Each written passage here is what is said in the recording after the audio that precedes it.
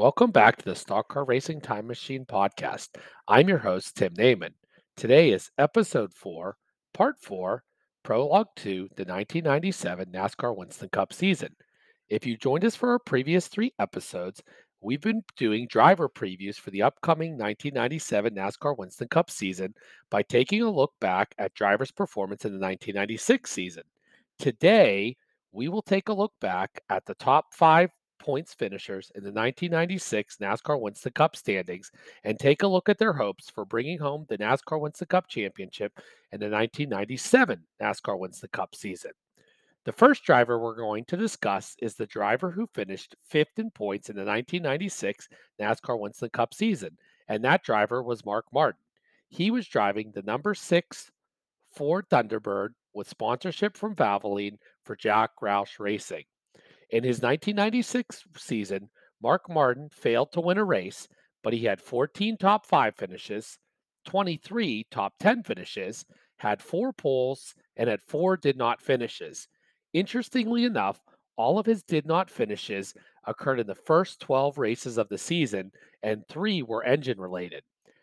After 12 races, Mark was mired back in 13th in points. He had an outstanding conclusion to the season, even though he did not win a race. He had top 10s in all of the final 15 races of the season, and he had a best finish of second 3 times at Michigan, where he led 135 of the 200 laps, at the Charlotte Fall race, and at Phoenix. When the season concluded, Mark Martin had lost the championship by 379 points.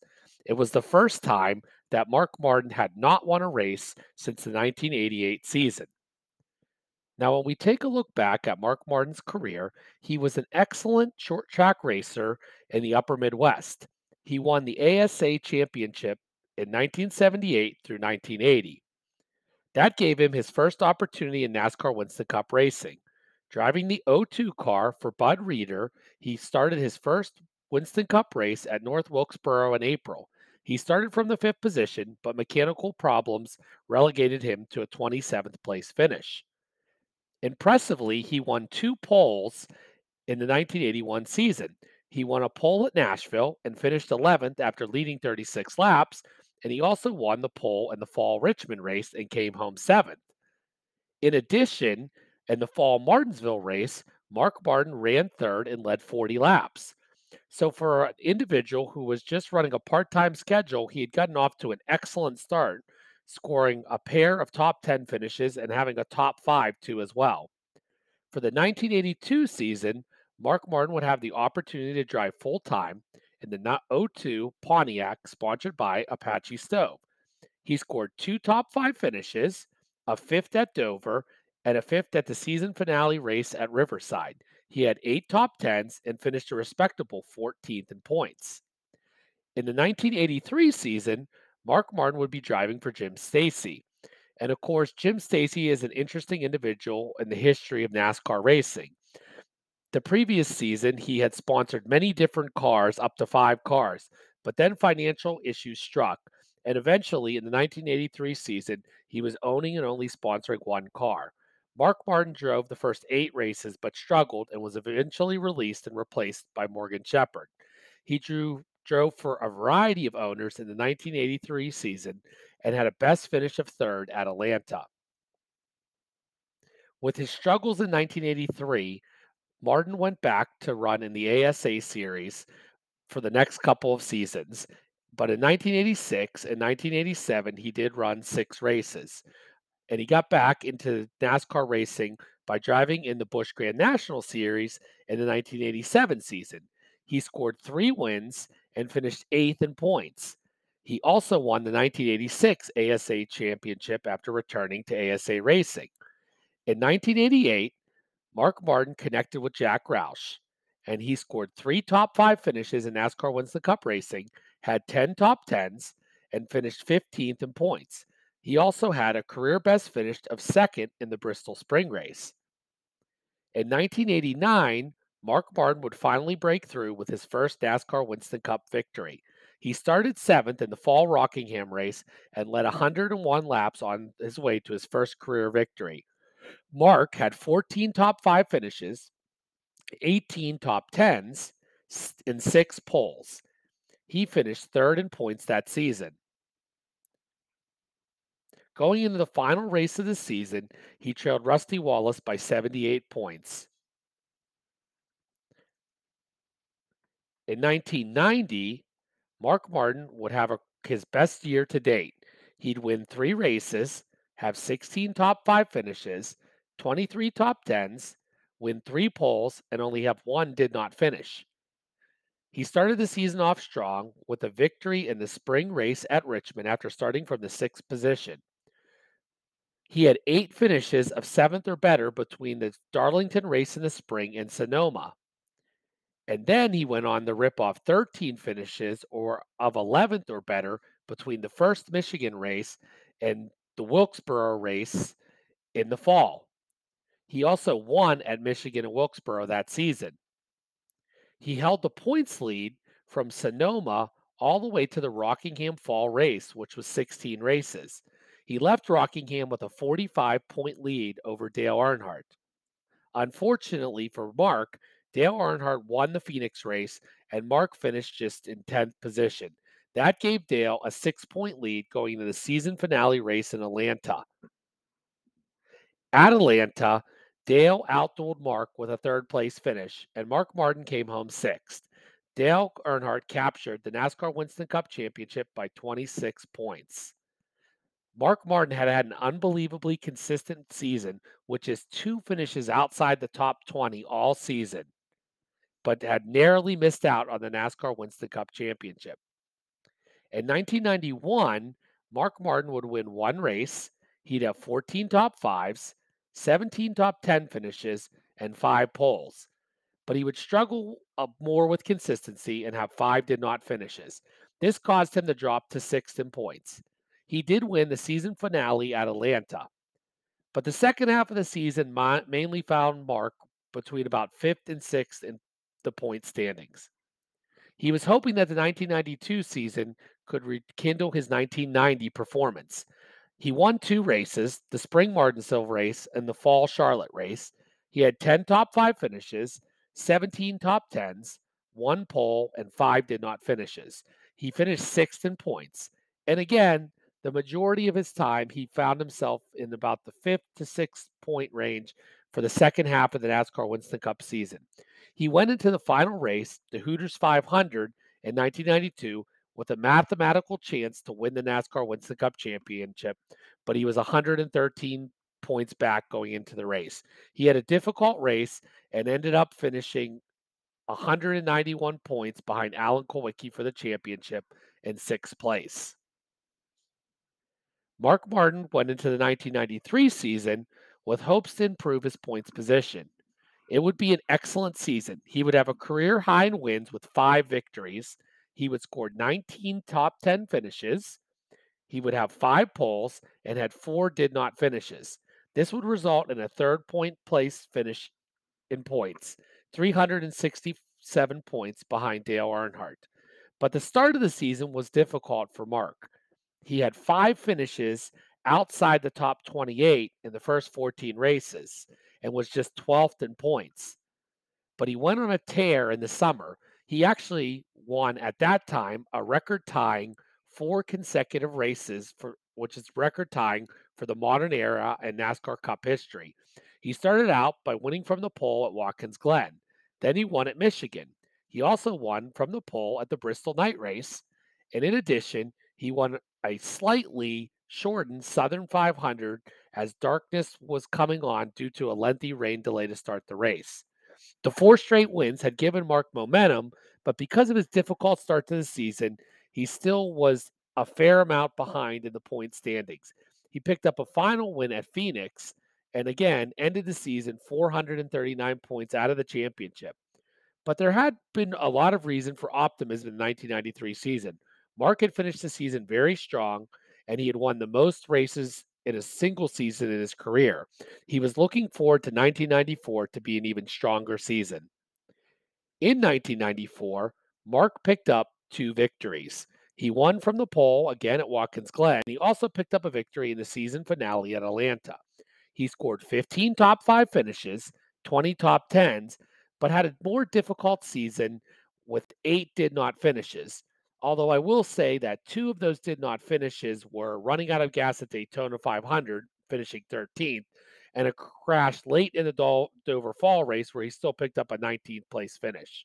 He finished second in points, but wasn't anywhere close to Dale Earnhardt, finishing 444 points out of the championship. In the 1995 season, Mark doubled his win total from 1994.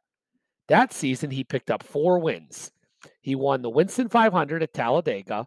He also won from the pole at Watkins Glen, won the fall race at North Wilkesboro, and won the fall race at Charlotte as he picked up his 18th career victory. He had 19 top 5 finishes, 22 top 10s, 4 poles, and 1 did not finish. He finished 4th in points, and was actually only 159 points behind after Watkins Glen and was 3rd in points, but bad finishes at Michigan and the Southern 500 dropped him back. Ultimately, he finished 294 points out of the championship. Of course, we talked about the 1996 NASCAR Winston Cup season for Mark Martin. Although he had not won any races, he certainly had an excellent finish this season, finishing in the top 10 in all 15 races. So, certainly going into the 1997 season, although they had not won a race, Mark Martin looked like he had a lot of good momentum. He ran strong at a variety of tracks, good at short tracks, good at Darlington, good at Rockingham, and he was certainly hoping that the 1997 season would place him higher in points and also get him back to victory lane. The 4th place finisher in the 1996 NASCAR Winston Cup point standings was Dale Earnhardt. That season, he captured 2 victories, had 13 top 5 finishes and 17 top 10s, and captured 2 pole positions. The story of the 1996 season for Dale would be a tale of 2 seasons. His strong performance in the first 17 races and the difficulty that he experienced after that horrific accident on the front stretch at Talladega, which left him injured and struggling through the final 13 races of the season. Earnhardt started out the season strong by winning the pole for the Daytona 500, but again, it was not to be in the 500 as he finished second to Dale Jarrett, making him now 0 out of 18 at Daytona. The next race would be at Rockingham, and Dale would go there and win the race, picking up a victory at the spring race. After difficulty at Richmond with mechanical problems, he finished outside the top 30. He bounced back for a strong day at Atlanta, winning the race. Earnhardt had won 2 of the first 4 races and served notice that he was one of the favorites to pick up his 8th NASCAR Winston Cup championship. He did excellent in the first 17 races of the season, picking up 11 top 5 finishes and 12 top 10s, and having just 2 finishes outside the top 14. The race we already mentioned at Richmond and an engine problem at Pocono, where he finished 32nd. Dale held the points lead from the spring Martinsville race until the Pepsi 400 at Daytona in July. Unfortunately, at Talladega, Earnhardt would be involved in a horrific accident when Sterling Marlin and Ernie Irvan got together and turned Earnhardt head on into the front stretch wall on the tri-oval at Talladega. Earnhardt would end up breaking his collarbone and dislocating his sternum. He would run the Brickyard 400 by qualifying the car, but the plan was for Earnhardt to get out of the car because he was in so much pain. They had a relief driver, and Mike Skinner stepped in the car and did an admirable job picking up a 15th place finish for Dale Earnhardt and keeping him in the thick of the NASCAR Winston Cup Championship. The following week, Earnhardt went to Watkins Glen. There were significant concerns about how Earnhardt would hold up at Watkins Glen, especially at a physically demanding track where you had to turn both right and left. Earnhardt shocked everyone on Friday, winning the pole for the Bud at the Glen. And then on race day, he stayed in the car the entire day. He had that famous quote after winning the pole saying that it hurt so good, and he came home with a strong 6th place finish. Earnhardt looked like Superman as he headed toward Michigan, but the next 4 races would spell difficult for Earnhardt. He would struggle at Michigan as well as the physically demanding tracks at Bristol and Darlington and Richmond, missing the top 10 in all of those races. He finally would pick up his first top 5 finish of the second half of the season with a 2nd place run at North Wilkesboro. This led to a strong finish to the season for Earnhardt. In the final 5 races of the season, he scored 4 top 10 finishes with a worst finish of 12th. In the end, he finished fourth in points, 330 points behind Terry Labonte. Dale got his start in Cup racing by driving the number 8 car and finishing 22nd in the World 600 in the 1975 season. He made a few starts between 1975 and 1977 with a best finish of 19th at Atlanta. In 1978, Dale had the opportunity to drive the number 96 car for Will Cronkite. He scored an impressive seventh place finish at the Firecracker 400, the July race at Daytona, and ran 12th at Talladega too as well. In 1979, Dale had finally secured a full-time ride driving the number 2 car for Ron Osterlund. He picked up his first career victory in the Bristol Spring Race. He had 11 top 5 finishes, 17 top 10 finishes, and won full 4 poles. He finished an impressive 7th in points, and this was in spite of missing 4 races due to a broken collarbone when he crashed at Pocono in June. Dale also captured the Rookie of the Year that season. In the 1980 season, Dale would pick up 5 victories, winning at Atlanta, Bristol, Nashville, the Fall Martinsville race, and the Fall Charlotte race. He scored 19 top 5 finishes and 24 top 10s. He had an average finish of 8th, and with a 5th place finish at the season finale race in Ontario, California, Dale Earnhardt captured his first NASCAR Winston Cup championship, beating out the 3-time champion Cale Yarborough by 19 points. The following season in 1981 would be a disappointing season for Dale. He would not win any races. He would score 9 top 5 finishes, 17 top 10s, and finish 7th in points. Ron Osterlund would sell his interest in the team, and Dale would briefly drive for J.D. Stacy before Richard Childress assumed ownership of the team. But as the 81 season concluded, Richard Childress had told Dale that he didn't believe that his team was strong enough to support the excellent driver that Dale was. He encouraged Dale to seek out a different ride while Richard Childress tried to improve his team. So in the 1982 season, Dale Earnhardt went to drive for the legendary car owner Bud Moore in the number 15 car, which was a Ford and had sponsorship from Wrangler Jean Company. That season, Dale picked up 1 victory, winning the Spring Darlington race. He had 7 top 5 finishes, and he had 12 top 10s. He finished 12th in points. Earnhardt would be back again driving for Bud Moore in the 83 season. This time he would win 2 races, winning at Nashville and winning the July race at Talladega Superspeedway. He picked up 9 top 5 finishes, 14 top 10s, and improved to 8th in points. In 1984, Dale would reunite with Richard Childress and would drive the number 3 car. That season, he picked up 2 wins, he had 12 top 5 finishes, he had 22 top 10s, and he had his best finish in points since his championship in 1980. He finished 4th in points. He won the summer race at Talladega once again and won the season finale at Atlanta. In 1985, Dale would double his win total. He'd win 4 races, he'd have 10 top 5 finishes, and he'd have 16 top 10s. He would drop to 8th in points due to having 9 did not finishes, many of them engine related problems. He did sweep the Bristol races and also picked up a win in the Richmond Spring race, as well as winning the Martinsville Fall race. All 4 of his victories were short track victories. Despite the engine problems, the team felt like they had a lot of momentum of how well they ran, and 1986 would be a great season for Dale.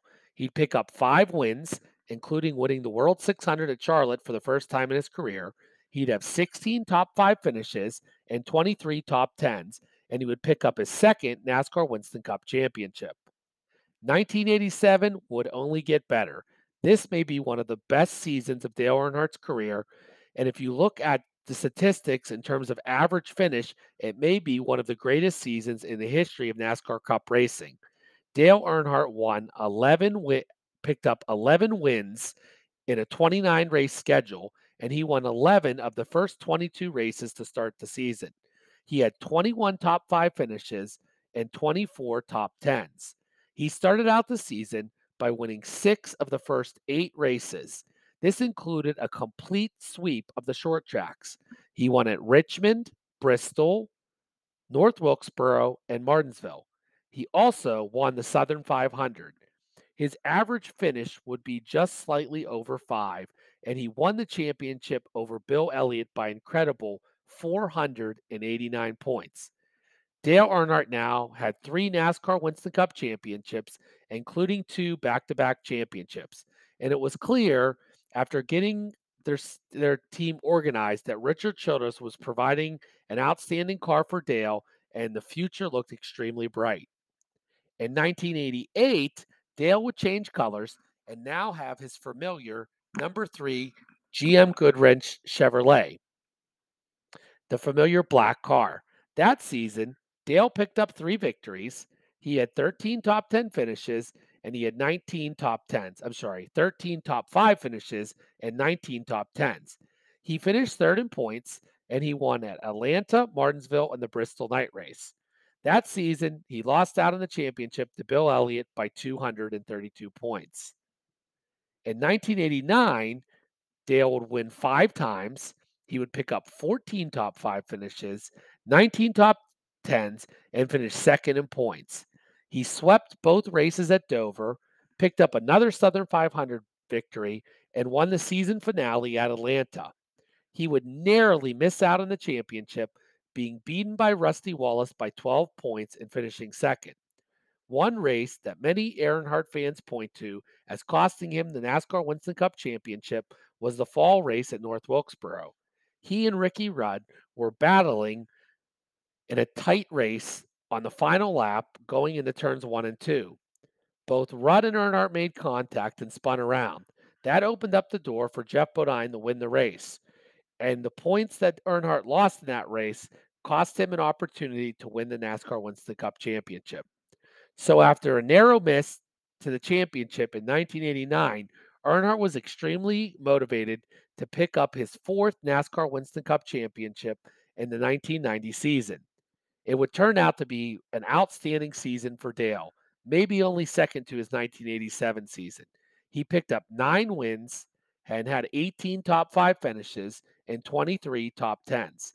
He swept both Darlington races, picking up another Southern 500 victory, and also won at Talladega, as well as won the Pepsi 400 at Daytona. It would be a tight points battle the entire season with Mark Martin, but Earnhardt was able to take the lead in the points away from Mark by winning at Phoenix, the next to last race of the season, while Mark Martin came home 10th. He then outran Martin at Atlanta, finishing third, and clinched the NASCAR Winston Cup championship by 26 points. Much like Earnhardt had gone back-to-back with championships in 86 and 87, he looked forward to the 1991 season with hopes of winning another NASCAR Winston Cup championship. Earnhardt would pick up 4 wins, 14 top 5s, and 21 top 10s on his way to his 5th NASCAR Winston Cup championship, beating the second-place driver Ricky Rudd by 195 points.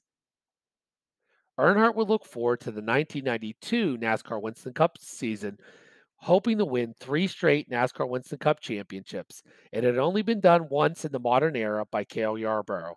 But 1992 would ultimately be a very difficult season for Dale Earnhardt. He would win just 1 race at the Coca-Cola 600, pick up 6 top 5 finishes, and 15 top 10s. He struggled significantly in the second half of the season and finished just 12th in points.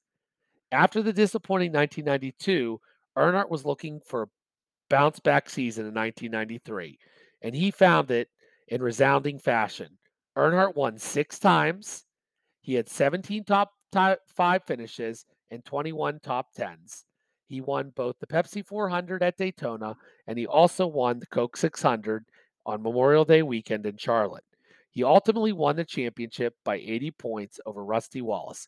He now had 6 NASCAR Winston Cup championships. He needed 1 more championship to tie Richard Petty and 2 more championships to be the all-time leader in championships. In the 1994 season, Earnhardt would win 4 times. He would pick up 20 top 5 finishes and 25 top 10s. There wouldn't be a lot of drama for the NASCAR Winston Cup Championship because unfortunately, Ernie Irvan suffered that hard practice crash at the Michigan Speedway in August. He suffered a significant brain injury and had to sit out the rest of the season.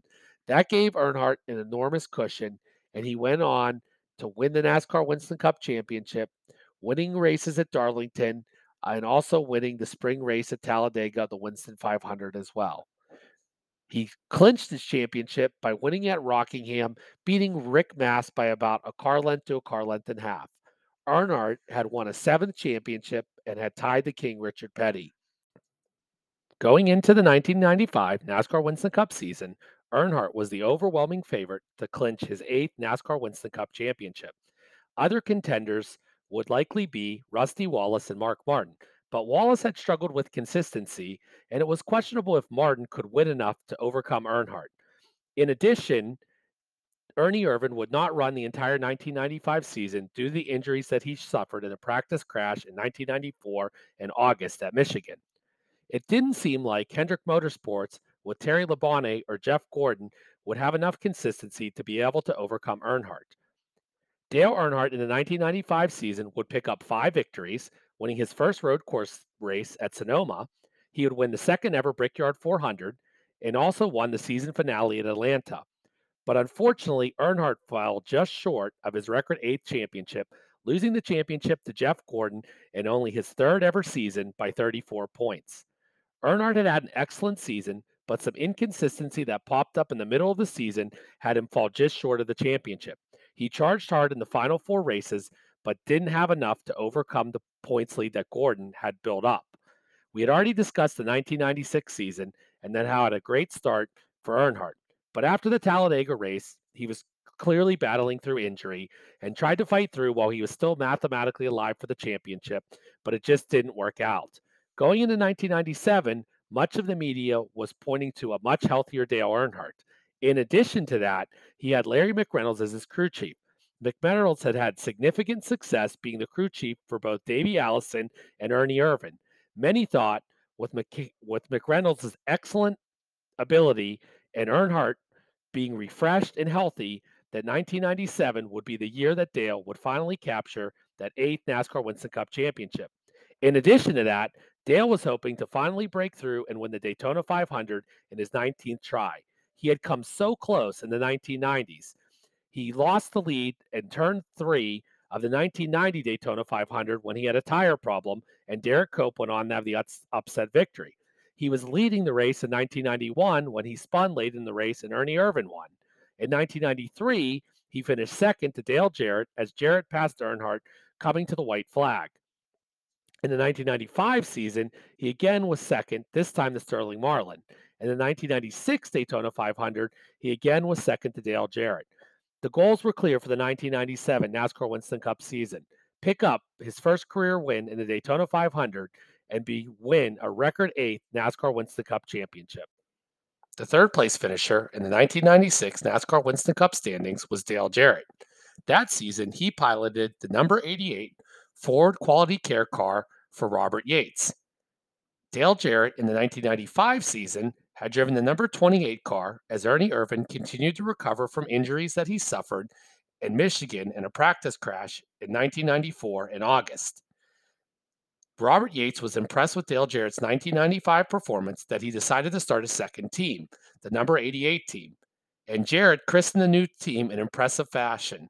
In the first race of the season at the Daytona 500, Jarrett won from the 7th position, capturing his second Daytona 500 in 4 seasons and giving him 2 Daytona 500 victories with 2 different teams.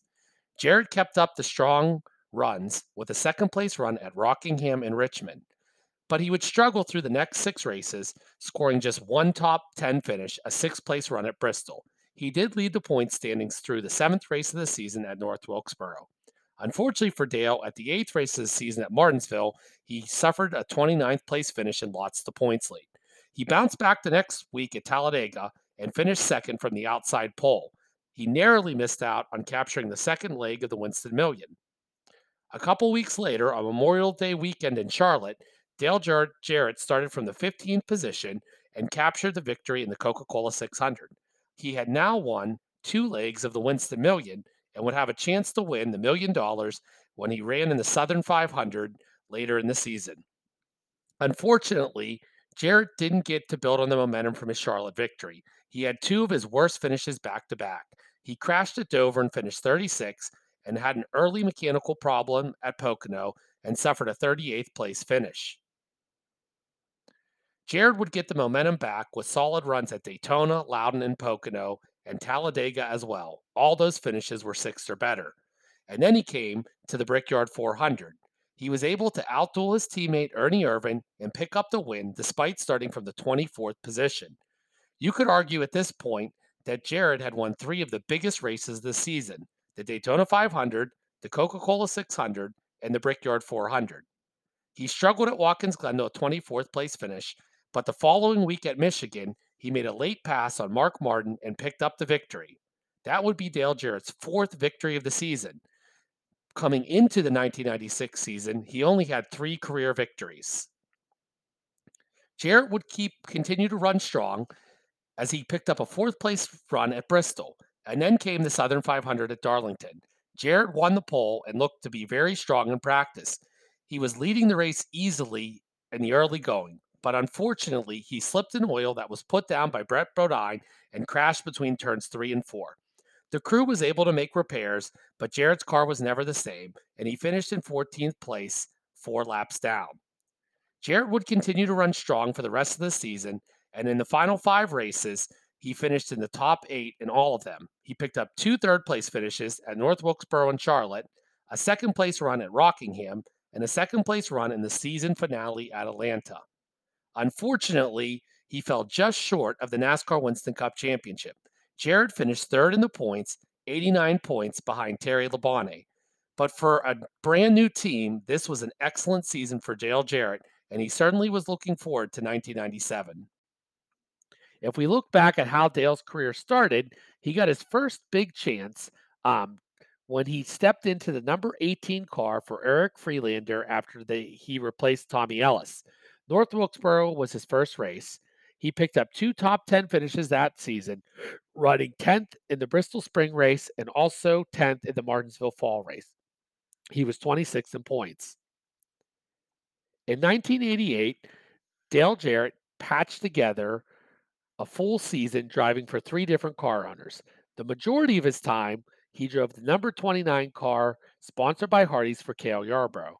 At that time, Cale was running a partial schedule, and Dale ran the races that Cale did not plan to run. He also drove the number 1 car for Haas Ellington at the Daytona 500 and also ran in the Coca-Cola 600 for Buddy Arrington as well. He ended up finishing 23rd in points. In 1989, he would be in the Hardee's ride full time. He picked up two top 5 finishes, he finishing 5th at the Fall Martinsville race and at Phoenix. He had 5 top 10 finishes, and he finished 24th in points. Dale Jarrett would start out the 1990 season without a full-time NASCAR Winston Cup ride.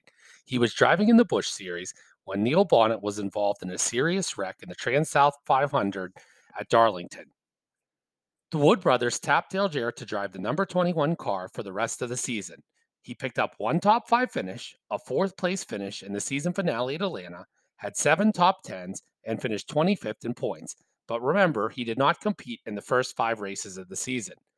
With Neil Bonnet still not healthy enough to come back, Jarrett was given the full-time ride for 1991, again driving the number 21 car. He would pick up his first career win in exciting fashion. He and Davey Allison dueled in the August race at Michigan, battling fender to fender on the last lap, and Jarrett was able to edge out Davey Allison and pick up his first career win.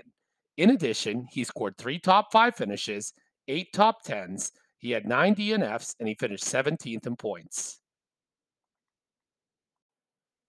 In the 1992 season, Dale Jarrett would be driving the number 18 green and black Interstate Battery Chevrolet for Joe Gibbs. This was the first season for Joe Gibbs to earn a car in the NASCAR Winston Cup Series. That season, Dale Jarrett picked up 2 top 5 finishes, 8 top 10s, and finished 19th in points. He had a best finish of 2nd at Bristol and he was third at the Pepsi 400 in July. In the 1993 season, Dale Jarrett won the opening Daytona 500 by outdueling Dale Earnhardt. He passed Earnhardt coming to the white flag, picking up his second career victory. And of course, everyone remembers the famous call of his dad, Ned Jarrett, the announcer on CBS, calling Dale home to win the race. This would be a career season for Dale Jarrett. He would have 13 top 5 finishes, 18 top 10s, and finish a career best fourth in points. He picked up 4 top 6 finishes in the first 5 races, but unfortunately had 2 difficult finishes at Bristol and North Wilkesboro. Ultimately, he also picked up third place finishes at the Winston 500 at Talladega and the Coca-Cola 600, but he had just 1 top 10 in the final 10 races. Despite this, it had seemed to be a breakthrough season for Jarrett, and he was looking forward to big things in 1994. Unfortunately, 1994 would be a very disappointing season for Jarrett. He would pick up 1 win at the Mellow Yellow 500 in the Charlotte Fall race, but he had just 4 top 5 finishes and 9 top 10s. His top 10s had been cut in half from the previous season when in 1993 he had had 18 top 10 finishes. As the 1994 season concluded, Dale Jarrett felt that he was a bit of a crossroads. He'd had a career year in 1993, picking up that Daytona 500 victory and finishing fourth in points. But the other 2 seasons with Joe Gibbs had been fairly mediocre. He knew that Ernie Irvan would not be able to return to drive the number 28 car for the 1995 season, and Jarrett was hoping that he would have the opportunity to drive for Robert Yates. He was still under contract with Joe Gibbs, but Gibbs agreed if Jarrett could find a suitable replacement for himself, that he would release Jarrett from his contract. Fortunately for Jarrett, he was able to convince Bobby Labonte to go and drive for Joe Gibbs. So in the 1995 season, he would be driving the number 28 Texaco Havoline Ford for Robert Yates Racing. That season, Dale picked up a single victory. He had 9 top 5 finishes. He had 14 top 10s. He had 1 pole, and he finished 13th in points. He won the pole for the season opening race at the Daytona 500 and finished 5th. He also had 5th place runs at Rockingham and Atlanta, but he had 7 finishes outside the top 10 in 8 races, including 4 finishes of 30th or worse. This difficult stretch dropped him from 7th to 16th in points. He was able to win the July Pocono race by fuel mileage after starting 15th. He finished second at the Die Hard 500 at Talladega in July. He had an impressive 3rd place finish at the Brickyard 400 too as well. Also, he was showing improvements on the short tracks, having good runs at Bristol and Richmond, as well as picking up a top 5 finish at Charlotte too as well. So, for the 1997 NASCAR Winston Cup season, Dale Jarrett would be back in the familiar number 88 car, sponsored by Ford Quality Care. His owner was Robert Yates, and he believed that he would be a serious contender for the 1997 NASCAR Winston Cup season. And there was no reason to think otherwise. The team had gained an extra year of experience. Dale had had an excellent season in 1996. He was showing improvement in some of the tracks that he tended to struggle in, and he seriously wanted to finally win the NASCAR Winston Cup championship. It looked like everything would be in place to do it, and Jarrett knew that consistency would be key, but also winning races would be key, especially when you had to go against Jeff Gordon too as well. So he was hoping to build on his 4 victories and hoping that this might be the season that he finally would capture his first NASCAR Winston Cup championship. Dale Jarrett believed that he'd be a serious contender for the 1997 NASCAR Winston Cup championship. The previous season in 1996, he had picked up 4 victories after only winning 3 races in his entire career before that. In addition, he seemed to be improving on a lot of different tracks. The short tracks, which had seemed to be a weakness in the past, Jarrett had gotten much better. He had had much better finishes at both Bristol and North Wilkesboro, although he was yet to win a short track race in his NASCAR Winston Cup career. One track where Jarrett could certainly look to improve was Martinsville. In the 1996 season, he was just 29th and 16th in the 2 races there. In addition, he struggled on the road courses, finishing 12th at Sonoma and 24th at Watkins Glen. Bringing up these 4 finishes might seem like nitpicking, but when you lose the championship by just 89 points, every single point will count. and you need to run strong at every possible track. If Jarrett could pick up a couple more wins, it might help him to be able to beat out a driver like Jeff Gordon or Terry Labonte in the 1997 Winston Cup season. Finishing second in the 1996 NASCAR Winston Cup Series points was Jeff Gordon. That season, he won 10 races, had 21 top 5 finishes, 24 top 10s, and 5 did not finishes. He lost the championship to his teammate Terry Labonte by 37 points. Gordon's title defense of his 1995 NASCAR Winston Cup championship got off to a slow start. He qualified 8th at the Daytona 500, but just 13 laps in was involved in a crash and finished 42nd. Things didn't get much better the next week at Rockingham. Gordon qualified on the outside pole, but a third into the race, he blew an engine and finished 40th. After the first 2 races, Gordon was all the way back in 43rd in points, already 275 points behind the points leader. Fortunately for Gordon, his luck would turn around in the next 6 races as he would post finishes all in the top 3. He went to Richmond, started on the outside pole, led 124 laps, and picked up his first victory of the season. The next week at Atlanta, Gordon had a strong third place finish. At Darlington in the Trans-South Financial 400, Gordon was able to outlast everyone by saving enough gas to come home with the victory after leading 189 of 293 laps. Gordon made it back-to-back wins the next week at Bristol. He started 8th and won the race, leading 148 of the 342 laps that were run as the race was stopped early due to rain. At North Wilkesboro, Gordon nearly picked up a third straight victory, but finished second, narrowly trailing Terry Labonte to the finish line. The following week at Martinsville, Gordon had one of his best runs at the track. He led 211 laps, but his car faded in the final 20 laps of the race, and he had to settle for a third place finish. Despite the disappointment of leading many laps at Martinsville and not coming home victorious, Gordon had made a major advancement in points. 6 races later, after being 43rd in points and 275 out of the lead, he was just 76 points behind and had moved all the way up to second in points and had picked up 3 victories along the way. Unfortunately, with the story of the 1996 season, the next week Gordon ran into trouble.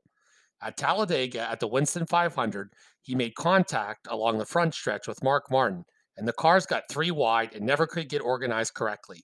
Gordon crashed and triggered a large wreck in the first turn. This, of course, was the famous crash where Ricky Craven got thrown up in the air and then hit as his car came back down out of the catch fencing. Gordon had his 3rd DNF of the season and finished 33rd and dropped to 4th in points. The next week at Sonoma, he came home 6th, but that finish was a bit of disappointment because he was leading when the final restart happened, but unfortunately didn't get his tires all the way cleaned off. At Charlotte, Gordon won the pole and finished 4th. The following week at Dover, Gordon dominated from the pole.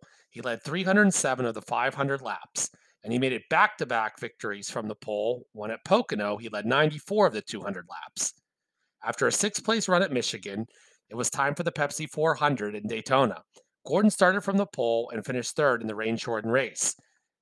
But again, problems popped up. At Loudon, Gordon had an ignition problem late in the race and finished 34th. The second Pocono race gave Gordon a 7th place finish, and he was looking for a better effort on the restrictor plates as he headed to Talladega. He'd make a daring pass of Dale Jarrett late in the race, a race that was shortened due to rain earlier in the day and impending dusk. He won the race, and at this point had picked up his 6th victory of the season, and he had retaken the points lead. But his points lead once again would be short-lived. Although he won the pole for the Brickyard 400, he crashed early in the race and finished 37th. At Watkins Glen, Gordon finished 4th, and he picked up a 5th place finish at Michigan. Then he went on another impressive streak. At Bristol, he finished a close 2nd to Rusty Wallace. The following week was the Southern 500. Gordon qualified on the outside pole and hung around all day. Hutch Strickland was leading the race, but started to struggle as his engine began to lose power. Gordon was able to pass Strickland in the final 20 laps of the race and pick up back-to-back Southern 500 victories as he led 52 of the 367 laps. Terry Labonte had difficulty in that race with overheating and finished outside the top 20. The next race was at Richmond. Gordon captured the outside pole and was narrowly nipped by Ernie Irvan, losing the race by approximately a car length. At Dover, Gordon got the season sweep. He started third and won the race, leading 204 of the 500 laps. His teammate Terry Labonte again ran into problems, finishing outside the top 15 due to a problem with a cut tire multiple times during the race. Gordon had now regained the points lead. The next week, the series headed to the short track of Martinsville, and Gordon picked up his first ever career victory at Martinsville. He started from the 10th position and led 133 of the 500 laps, and he held off his teammate on a late race restart. The following week, the series would go to North Wilkesboro as they would run the final race at North Wilkesboro Speedway in the Cup Series. Gordon started on the outside pole and dominated the race. He led 207 of the 400 laps and held off Dale Earnhardt for the victory. Gordon had now won 3 races in a row, and an impressive six races, he had won 4 and finished second in the other 2. At this point, Gordon was leading his teammate Terry Labonte in the points by 111 points, and there were just 4 races left in the season. It looked like Gordon was going to have back to back NASCAR Winston Cup championships. But as the season had happened earlier, it seemed like every time Gordon was about to pull away, disaster struck. He ran into mechanical and overheating problems at Charlotte and was relegated to a 31st place finish. His his once daunting 111-point lead was reduced to a single point. The next week, the series went to Rockingham, and Gordon struggled. This probably was his worst run of the season where he didn't have a mechanical problem. He started third, but finished just 12th in the race, a lap down. Meanwhile, Terry Labonte came home with a third place finish, and Gordon had lost the points lead.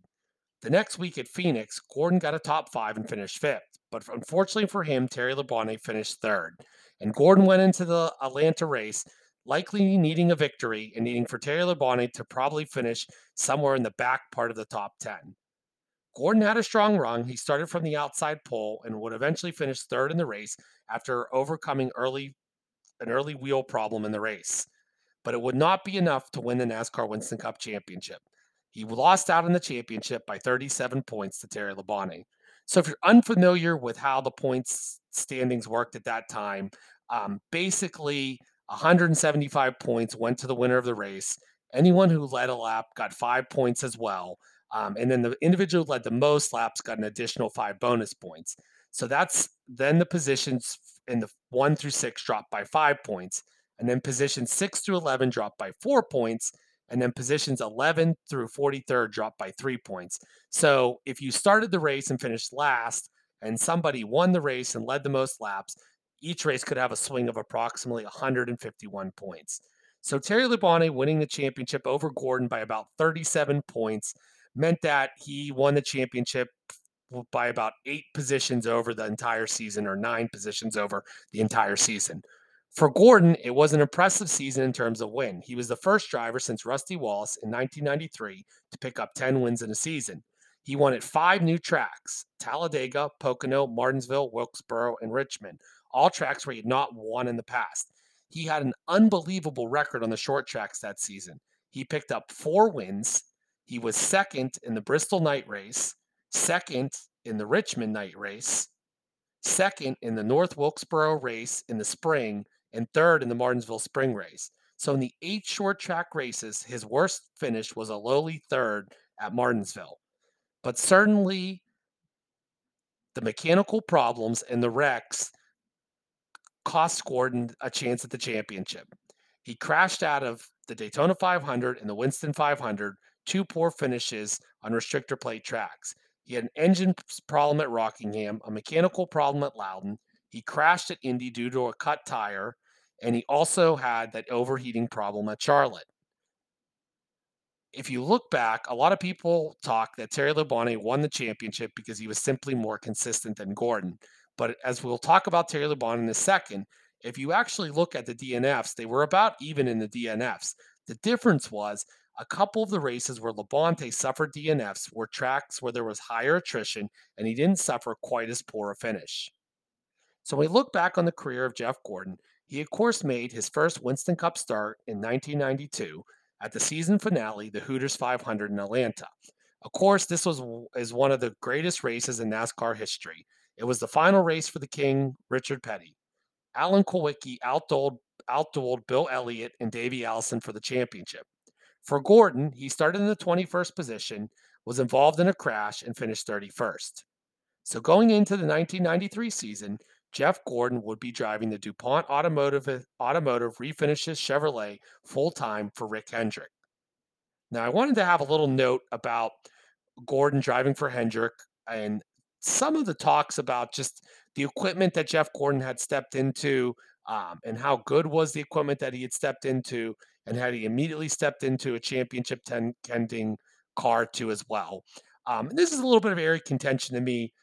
Being a Jeff Gordon fan, I always felt a little sensitive that people always talked about how good his equipment was and felt like they tried to diminish his driving skill, or talked about how amazing Ray Evernham was, and Ray Evernham was an absolutely amazing crew chief, and Jeff Gordon's pit crew was amazing, and he had great engineers and chassis builders. But I felt like some people just tried to sell his driving talent short and just talk about his car. So my comment on Jeff Gordon stepping in the 24 car in the 1993 season is, as a rookie, he certainly stepped into one of the better cars when you look at the history of NASCAR Winston Cup racing. But I think it's unfair to say that in his rookie season, he stepped into a championship contending car. If you look at Rick Hendrick at that time, he had had a host of different people drive for him. He had had Jeff Bodine drive for him. He, of course, had Tim Richmond, who drove for him in his prime. He had Kenny Schrader. He had Darrell Waltrip drive for him. He had Ricky Rudd drive for them. And if you look, for the most part, most of the points finishes were in the top 10, typically somewhere between about fourth and eighth in points. Now, Tim Richmond in 1986 finished third in points, and you also had Ricky Rudd in 1991 finishing second in points in the number five car. But generally, Hendrick cars were a solid top 10 team, but they were no means a top championship contending team year in, year out. That would go to teams like Richard Childress's number three, driven by Dale Earnhardt, Rusty Wallace in the number two car, the number 28 car of Robert Yates when Davey Allison or Ernie Irvan drove it. So I think it's fair to say that Gordon stepped into a very good car. There's no doubt about that. But I think it's also fair to say that some people, maybe, especially the first couple seasons of Gordon's career, exaggerate how good his equipment was. And I'll also say that Gordon was fortunate to step into pretty good equipment, but many of his contemporaries, after a couple seasons, got into equipment that was probably pretty equal to Gordon. So I'll give an example of a couple drivers that came in this in the 1993 season as a rookie or in the following season.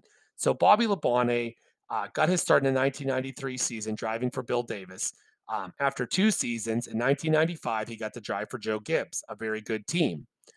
When you look at Ricky Craven, he spent the 95 and 96 season driving a number 41 car for Larry Hedrick.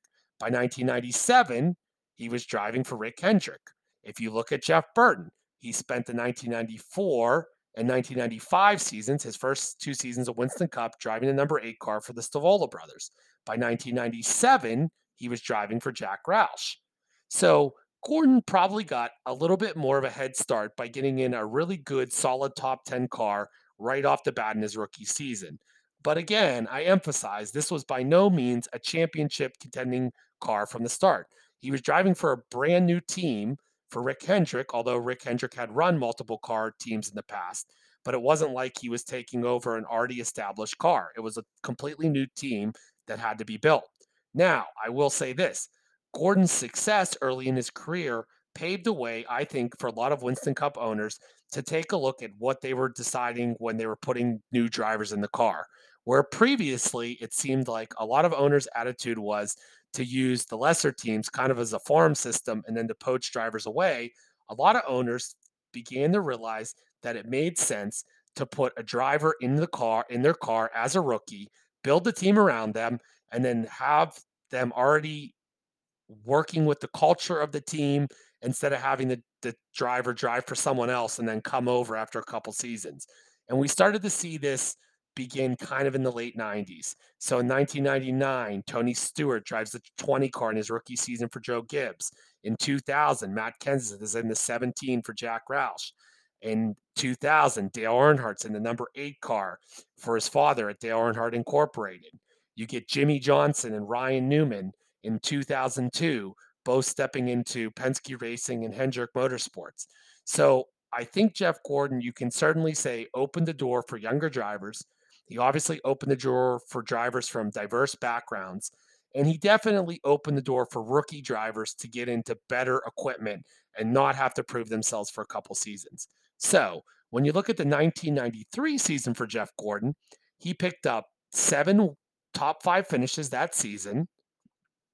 He had 11 top 10s. He picked up 1 pole in the Charlotte Fall race, but he had 11 DNFs and eventually finished 14th in points. The season got off to a great start.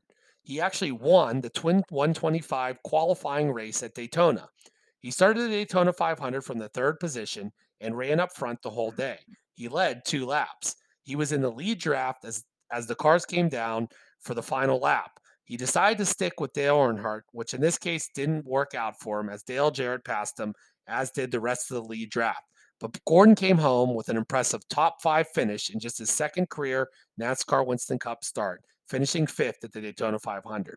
The next week at Rockingham, he'd run into engine problems, but he'd have a solid 6th place run at Richmond and an extremely strong run at Atlanta. Gordon started 4th that day. He led 54 laps and finished 4th. A late race mishap in the pits cost Gordon a shot to finish higher. Many people point to this race as a race that Gordon could have won in his rookie season, but Morgan Shepherd was able to make it on fuel mileage. So even if Gordon had not had problems pulling into the pits on his final pit stop, he likely would have finished second. Instead, he finished 4th. Gordon actually ran well early in the Trans South 500 at Darlington, but ran into a crash when there was a exchange of pit stops, green flag pit stops, and he was on um, drivers were coming out on newer tires, and the car just misjudged and got into Gordon. At Bristol, he crashed, but it was late in the race and he finished 17th. The short track season continued to go poorly with a 34th place run at Wilkesboro. The next few weeks, Gordon had some decent finishes and he came to Charlotte. He qualified 21st, but had one of the best runs of his NASCAR Winston Cup career to date. He led 3 laps and finished second to Dale Earnhardt. Gordon would also pick up a second place finish to his teammate Ricky Rudd at Michigan. He would run 5th in the Pepsi 400 at Daytona. After a couple tough finishes at Pocono and Talladega and Watkins Glen, he finished 3rd in the second race at Michigan in August. After this point, Gordon would really struggle down the stretch. He would only score 2 more top 10 finishes. He would be 10th at Richmond, and he would have a 5th place finish at Charlotte, where he picked up his first career pole in October at the Mellow Yellow 500, and he led 1 lap. After the Charlotte race, Gordon was 10th in points, but his final 3 races of the season would be finishes outside the top 21, and ultimately Gordon wrapped up his rookie season finishing 14th in points. In the 1994 season, Gordon would pick up 2 wins. He'd have 7 top 5 finishes. He'd have 14 top 10s. He'd have 1 pole position, and he'd finish 8th in points, and have 10 did not finishes. He had a difficult start to the season. After a good run at Daytona, he struggled at most of the other races and was just 18th in points after the first 10 races. But Gordon had a magical day at the Coca-Cola 600 on Memorial Day weekend in Charlotte. He started from the pole, and although he led only 16 laps, he picked up his first ever NASCAR Winston Cup win. The key moment was on the final pit stop. It was under the green flag. All the other contenders took on 4 tires. Ray Evernham made the call for Gordon to only take on 2 tires. The race was being covered by TBS, and Richard Petty was one of the color announcers. Interestingly enough, he said that this move would not pay off. But Gordon actually maintained his speed after the 2 tire stop, and Rusty Wallace wasn't ever able to catch him. It was an extremely emotional moment for Jeff Gordon. As he got to victory lane, he bawled crying and called it one of the greatest days of his life. Gordon had finally broken through with his first NASCAR Winston Cup victory. In August, he would score an even more stunning victory. Gordon started 3rd in the Brickyard 400. He led 93 laps and was able to win a late race duel with Ernie Irvan when Irvin had cut a tire. Gordon held off the hard charging Brett Bodine, and the Indiana boy picked up the inaugural Brickyard 400 win, a coveted victory that almost every driver had hoped to get. It was a great moment for Gordon as he won the Brickyard 400 and fulfilled a childhood dream of winning at Indy. Gordon, of course, had got his start in the open wheel cars, the USAC midgets, and Silver Crown cars, and had a dream of one day driving in the Indy 500. But due to sponsorship issues and a test session down south, he decided to go stock car racing. Gordon always said that he never thought that he'd get the run at the historic Indianapolis Motor Speedway. So it meant a lot to him when he won the Brickyard 400. Gordon kept up the momentum in the back end of the 1994 season. He had a ninth place run at Watkins Glen. He was sixth at the Southern 500, getting his best ever finish at Darlington. He finally picked up a top 10 at North Wilkesboro and finished eighth. And he had a strong run going at Rockingham, leading 101 laps, but finished 29th after an accident. So the 1994 season had seen Jeff Gordon get to victory lane and be at the top 10 in points. He looked forward to the 1995 season. He would once again, of course, be back driving the number 24 DuPont Automotive's refinished Chevrolet. But there was a lot of excitement as Chevy would be switching to the Monte Carlo brand for the 1995 season. And Gordon had hoped for big things. As the 95 season beckoned, few probably thought that Gordon would be a serious contender for the NASCAR Winston Cup Championship. After all, it was only his third season, and almost everybody thought that it would be Dale Earnhardt picking up his eighth NASCAR Winston Cup Championship and breaking him with a tie with the King. Most thought that Gordon would have to show more consistency, and certainly Gordon had struggled, especially at the short tracks. Tracks like North Wilkesboro and Bristol, Gordon had struggled to get good finishes, and there were many questions if he could have the consistency to be the champion in 1995. Few people thought that Gordon would be a serious contender, but he put everyone on notice to start the season. They had a strong car to Daytona 500, but a problem in the pits knocked him out of contention. Gordon dominated the next week at Rockingham. Although he had mechanical problems at Richmond, the following week at Atlanta, he had won again, this time outdueling Bobby Labonte. He had a strong car at Darlington, but got caught up in a restart crash. And then, of all things, he picked up his first ever career short track win at Bristol. He had won 3 of the first 6 races to start the season, but he had also had 2 finishes of 32nd or worse. Gordon continued his strong role by running well at tracks that previously had not been good to him. He picked up top 3 finishes at Wilkesboro, Martinsville, and Talladega and Sonoma. After a DNF at Charlotte, he finished 33rd, and then he had trouble at Pocono. He was dominating the race and leading on a race rate restart when he missed a shift. The missed shift dropped him all the way back to 16th position, and his teammate Terry Labonte won the race. Gordon finished second at Michigan, and then he picked up back-to-back wins, picking up his first career restrictor plate race win and his first win at Daytona, winning the July race, the Pepsi 400. The following week, Gordon had a practice crash in first-round qualifying at the New Hampshire Motor Speedway.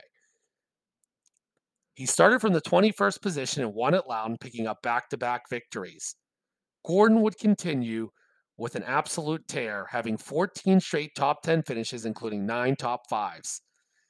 He won the Southern 500 at Darlington, beating out Dale Earnhardt and Rusty Wallace. He also picked up a win in the Dover Fall race, giving him his 7th win of the season. With a third place run at Wilkesboro, Gordon had survived some of the tracks that likely would cause challenges to him, such as Wilkesboro and Martinsville. He left Wilkesboro with a 302-point lead over Earnhardt. Earnhardt closed the gap as Gordon struggled over the final 4 races of the season. He struggled at Rockingham, ran into mechanical problems at Charlotte, had a good run at Phoenix, and struggled at Atlanta. But still, he clinched the NASCAR Winston Cup Championship at Atlanta with a 32nd place finish, beating Dale Earnhardt by 34 points.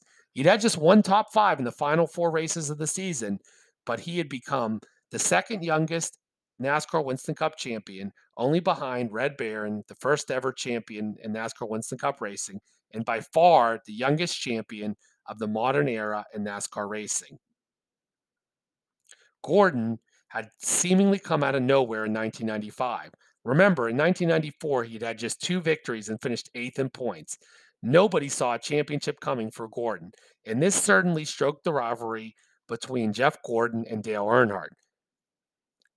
Although they never really had their primes overlap, I think there was a lot of bitterness from Earnhardt fans to Gordon that he won the championship in 1995. Almost everyone felt that it was going to be Dale Earnhardt's season in 1995, and he'd pick up that eighth championship and break a tie with Richard Petty. But Gordon was just simply a little bit more consistent, and Earnhardt knew that Gordon was going to be trouble if he was going to win another championship. We already discussed the 1996 champ season for Jeff Gordon. It was a season of extreme disappointment and a season of a lot of highs too as well. When you win 10 races but miss out on the championship, you have to be disappointed. And there were plenty of races to point and look back on if things had gone just a little bit differently that Gordon could have been the champion. Even despite his problems at Charlotte, the team still had a 1 point lead on Terry Labonte going into Rockingham. It was one of their most disappointing runs of the season, and it gave Labonte the lead and the momentum to beat out Gordon for the championship. As Gordon looked forward to the 1997 Winston Cup season, he had 19 career victories. He wanted to get back and win the championship.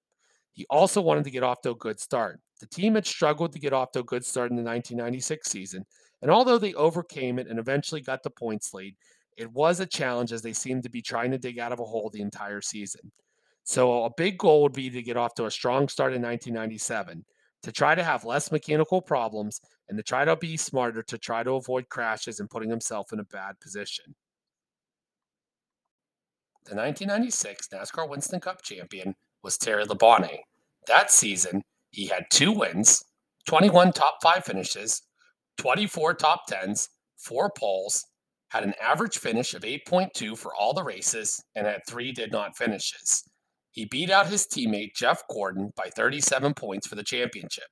He had delivered back to back Winston Cup championships for car owner Rick Hendrick, but interestingly enough, by 2 different drivers. His teammate Jeff Gordon had won the championship in 1995, and in 1996, Terry Labonte was the champion, and Jeff Gordon was the runner up.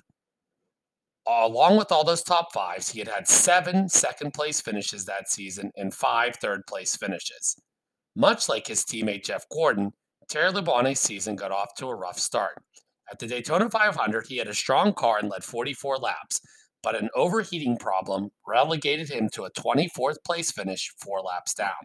The next week at Rockingham, Labonte won the pole and he dominated the early to mid stages of the race, leading 198 of the first 235 laps. Unfortunately, a blown engine resulted in a did not finish with a 34th place finish. After 2 races, Terry Labonte was mired in 30th in points, but he would do excellent over the next 14 races, earning 13 top 10 finishes. At Richmond, he started from the pole and finished 8th. At Atlanta, he started 3rd, led 100 laps, and finished 2nd. At the Trans South 400 and Darlington, Labonte started 17th and worked his way up to the 5th position. He equaled his season best finish at Bristol, starting from the outside pole, and in the rain-shortened race, finishing 2nd to his teammate Jeff Gordon. The following race at North Wilkesboro would be a very special day for Terry Labonte. He would be tying Richard Petty's streak of most consecutive starts in NASCAR Winston Cup racing. He had a special paint scheme with a silver-plated car and calling him the Iron Man. He won the pole for the race and dominated the race, leading 167 laps, and he held off his teammate Jeff Gordon on a late restart to pick up his first win of the season. The following week at Martinsville, Terry Labonte would set the all-time record for most consecutive NASCAR Winston Cup starts by a driver. He would start 7th and lead 16 laps, but unfortunately, he would fall out of the race due to brake problems and complete 480 laps and finish 24th. He bounced back the following week at Talladega, missing the big wreck and finishing 4th. At Sonoma, he captured the pole position, led 13 laps, and picked up another top 5 finish, finishing 5th. At the Coca-Cola 600 at Charlotte on Memorial Day weekend, Labonte finished 3rd. The next week at Dover, he started 4th and picked up a 2nd-place finish. At Pocono, Terry Labonte finished 7th. At Michigan, he picked up another 2nd-place finish, leading 6 laps. At the Pepsi 400 in July at Daytona, Terry Labonte started 12th, did not lead any laps, but picked up a second place finish in the rain-shortened event. The next week at Loudon, he worked his way up from the 23rd position, led 54 laps, and finished 6th. After the Loudon race, Terry Labonte had got the points lead for the first time that season, and as we had talked about earlier, had completed an impressive streak of finishing in the top 10 in 13 of the next 14 races. At Pocono, it was a tough day for Terry Labonte. He finished a lap down in 16th place. At Talladega, Terry Labonte was caught up in the big wreck and finished 24th. He did not finish the race, but the race only went 9 laps longer due to impending darkness. This was a big break for Labonte as he was the highest finishing driver who was involved in the final wreck that preceded the final caution. This was fortunate for Labonte as other drivers didn't have an opportunity to repair their cars, and it's hard to know if Labonte would have been able to repair his car if the race had gone the full distance. But certainly, being involved in a wreck and not being able to finish the race and still getting a 24th place finish was extremely helpful. He dropped to second in points.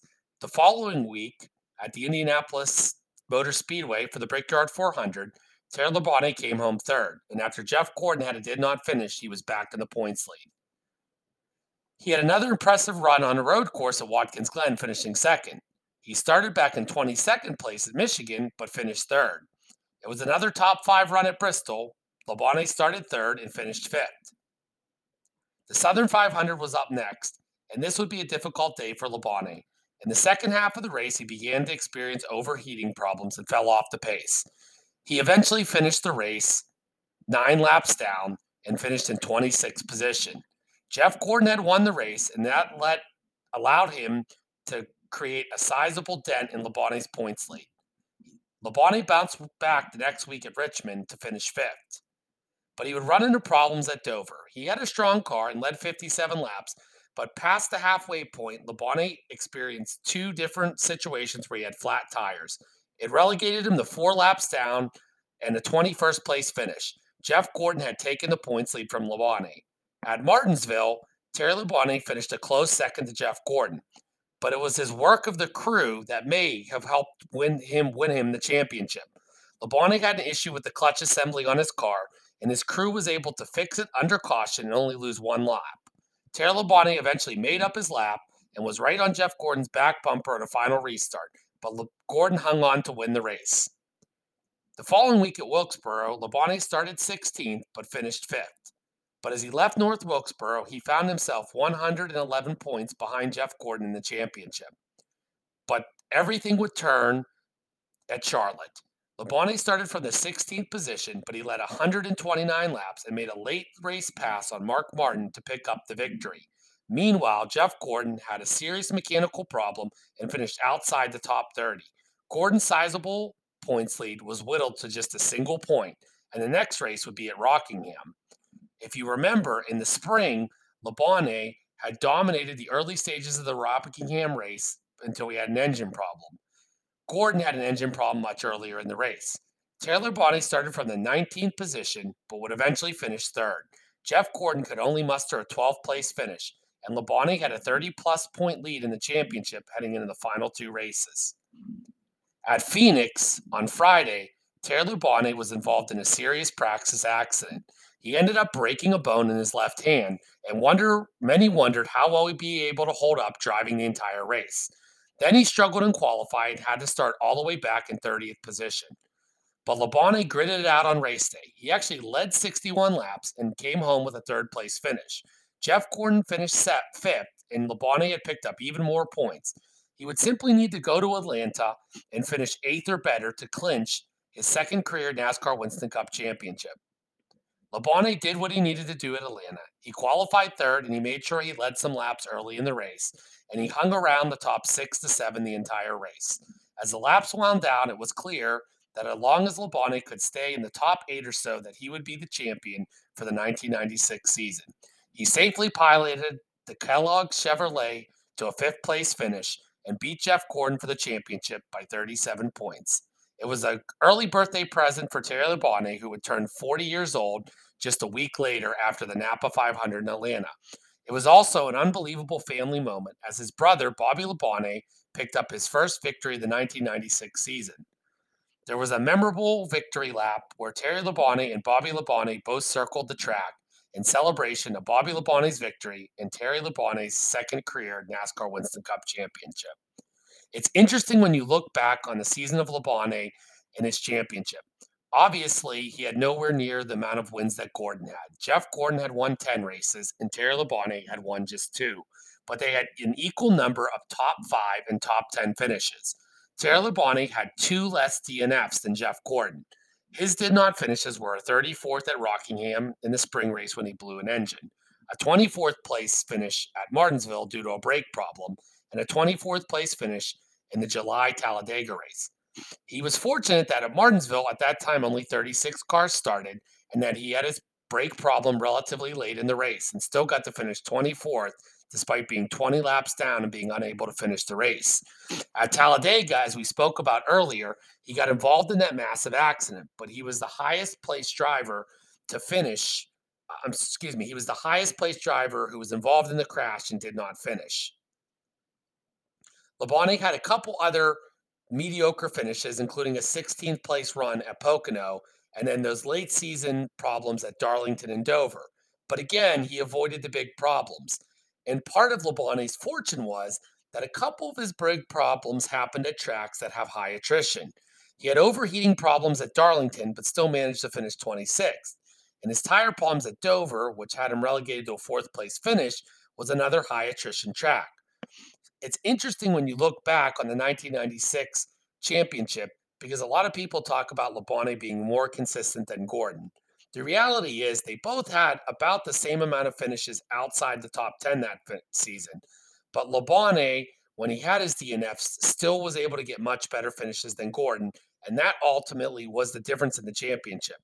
Even though they had a big difference in wins, if you look at top 3 finishes, Terry Labonte had 2 wins, he had 7 second place finishes, and he had 5 third place finishes. So if you total that up, he had an impressive 14 top 3 finishes in 31 races that season. It was a very popular victory in the garage area, with Terry Labonte clinching his second NASCAR Winston Cup championship. It's interesting to look back at the career of Terry Labonte. He got his first career start driving for Billy Hagan in 1978. It was at the Southern 500, and he was driving the number 92 car, and he came home with an impressive 4th place finish. He also finished 7th at Richmond and 9th at Martinsville. In 1979, Terry Labonte got to run the full season. He did not pick up any wins, but he finished 10th in points. 1980 would be a solid season for Labonte too as well. He would finish 8th in points, and he would get his first career NASCAR Winston Cup victory, winning the Southern 500 in very exciting fashion. So late in the race, there was a 3-car duel for the lead between Benny Parsons, David Pearson, and Dale Earnhardt. They all got together in turn 1 with a few laps to go. Earnhardt and Parsons couldn't continue on, but Pearson was trying to limp around the track with a damage in a flat tire.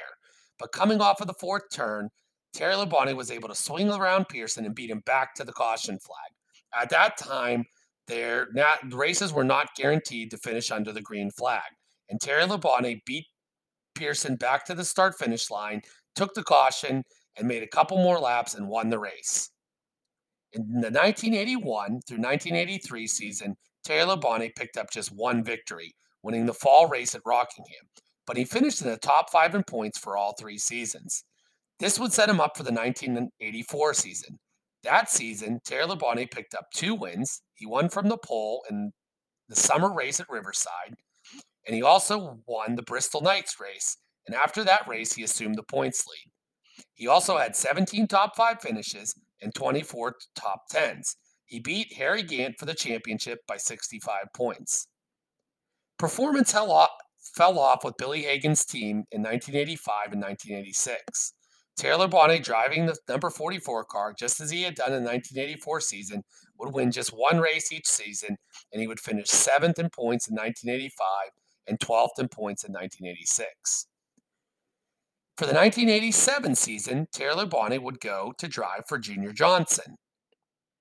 He would post 4 wins in 3 seasons with Junior Johnson and finish a respectable 3rd, 4th, and 10th in points. But after the 1989 season, Terry Labonte moved on to drive for a new team. He would drive for the number 1 car for Richard Jackson. His time in that car got off to a great start. He finished second in the Daytona 500. This, of course, was the race that Dale Earnhardt was leading on the final lap when he had a tire problem in turns 3 and 4 and drifted up the racetrack.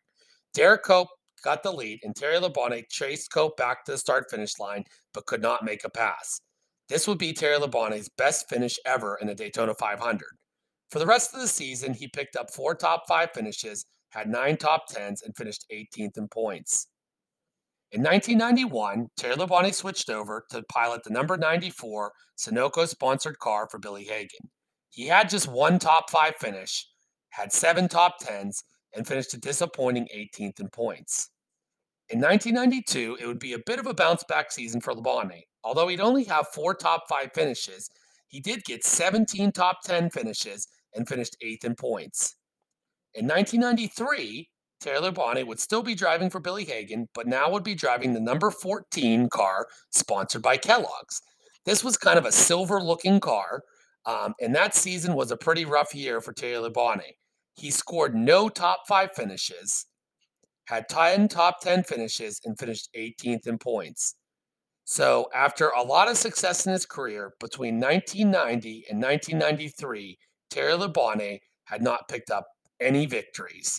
His best points finish was 8th, and he had finished 15th or worse in the points 3 times. In 117 races, he had scored just 9 top 5 finishes. He had 42 top 10s, giving him a little bit more than a top 10 finish in 1 in every 3 races. Labonte was looking to get his career back on track, and he got a big break that he wanted. At the end of the 1993 season, Ricky Rudd decided to leave Hendrick Motorsports in the number 5 car and take his Tide sponsorship to start his own team with the number 10. Rick Hendrick tabbed Terry Labonte to drive the number 5 car, and he brought over the Kellogg sponsorship. They changed the paint scheme a little bit from that 14 car, and it had more of a primarily red, green, and yellow look with the famous Kellogg's rooster on the hood. The 1994 season would be an excellent season for Terry Labonte. He would pick up 3 wins, winning the spring race at North Wilkesboro and breaking a 135 race losing streak. He would also win the second Richmond race of the season, which was run in September. In addition, he picked up a victory at Phoenix. He had 6 top 5 finishes, 14 top 10s, and finished 7th in points. 1995 would be as equally a good a season for Terry Labonte. He won 3 races that season, winning the Spring Richmond race, winning the first Pocono race when Jeff Gordon missed a shift, and picking up that exciting Bristol night race victory. So, of course, this was the Bristol night race in 1995 that had a lengthy rain delay. After the rain delay, it was a very interesting, aggressive race. This was the race where early in the race, Dale Earnhardt had spun out Rusty Wallace and was penalized, and it was just an extremely physical race. Labonte was leading on the last lap, but his car seemed to be fading, and Earnhardt seemed to be coming on. He had trouble dealing with lap traffic, and as he came out of the 4th turn, Earnhardt was right on Labonte's tail. He tapped Labonte halfway down the front straightaway, and Labonte skidded across the front stretch, crashed as he got across the start-finish line, and still won the race. The entire front of the car was completely torn up, and the radiator was broken. As water spewed out of the car, Terry Labonte pulled his mangled car in the victory lane, and it scored one of the most improbable victories in the history of Bristol. Although he did not pick up any more wins that season, he had 14 top 5 finishes, 17 top 10s, had captured 1 pole, and had finished 6th in points. Earlier in the episode, we discussed the nuts and bolts of the 1996 NASCAR Winston Cup championship season for Terry Labonte. He clinched the championship at the Napa 500 in Atlanta just 6 days before his 40th birthday. It had been a remarkable journey between Terry Labonte's 2 championships. He won his first championship just 2 days after his 28th birthday at Riverside in 1984. In between the 2 championships, there had been many highs and lows. Labonte struggled after winning the championship, driving 2 more seasons for Billy Hagan. After that, he moved on to drive for Junior Johnson. And although he picked up a handful of victories, he never was a serious contender for the NASCAR Winston Cup championship. The early 90s would lead to more struggles. He drove 1 season for Richard Jackson and 3 seasons for Billy Hagan. He did not win any races and only finished at the top 10 in points one time. In 1994, he got the opportunity of a lifetime to drive the number 5 car for Rick Hendrick and a chance to revitalize his career. He broke a 135 race losing streak by winning at North Wilkesboro and picked up 2 more wins in that 1994 season, placing 7th in points. In 1995, he won 3 times and finished 6th in points. And in 1996, he had won his second NASCAR Winston Cup championship. Thank you for listening to today's episode. I hope you enjoyed a look back at the careers of Mark Martin, Dale Earnhardt, Dale Jarrett, Jeff Gordon, and Terry Labonte. I also have to give a shout out to the website racing-reference.info. It's an outstanding resource which has many statistics for NASCAR drivers and beyond. You'll find career statistics for drivers along with in-depth race reviews as well. For the Stock Car Racing Time Machine podcast, this is Tim Naiman. Have a great day, and we'll see you next time.